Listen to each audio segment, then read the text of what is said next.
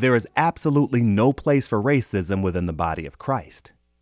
Even new believers understand that the Bible, the Christian faith, and the character of God are in direct conflict with the culture of racism.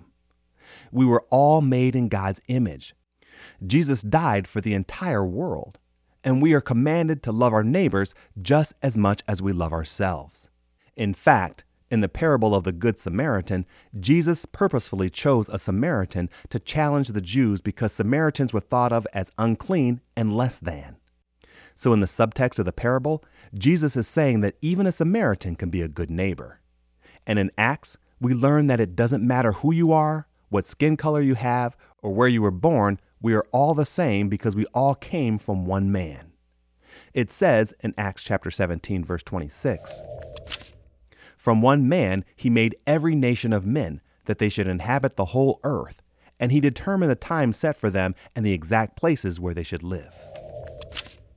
From this, we learn that there is only one race, the human race. From one man, God made every nation of men.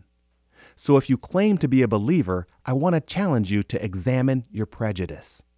Is there anyone you might consider less than because of their race, gender, sexual orientation, economic status, age, weight, education, or any other variable?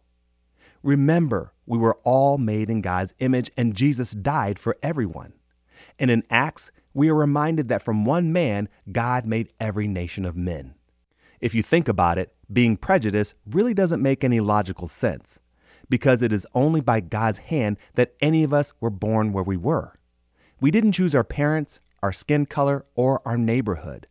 God did. So I would encourage you to remember that we are all equal in God's eyes. And if that is true, and we are to take on the likeness of Christ, then we should agree with this concept as well.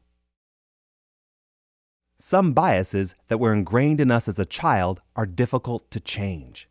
You may have been taught that Ford makes better cars than Chevrolet.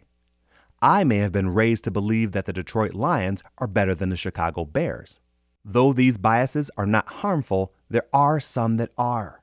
Prejudice can not only hurt those who are being discriminated upon, it can also hurt those who are doing the discriminating. It can hurt our relationship with God because it is a form of sin, and it can hurt our fellowship with our fellow man of whom we are taught to love. So, if you harbor any form of prejudice in your heart, I would encourage you to ask the Holy Spirit to eradicate it. Allow Him to show you where you prejudge others. And remember, the Bible teaches us that we are all equal, God loves us all, and we came from one man.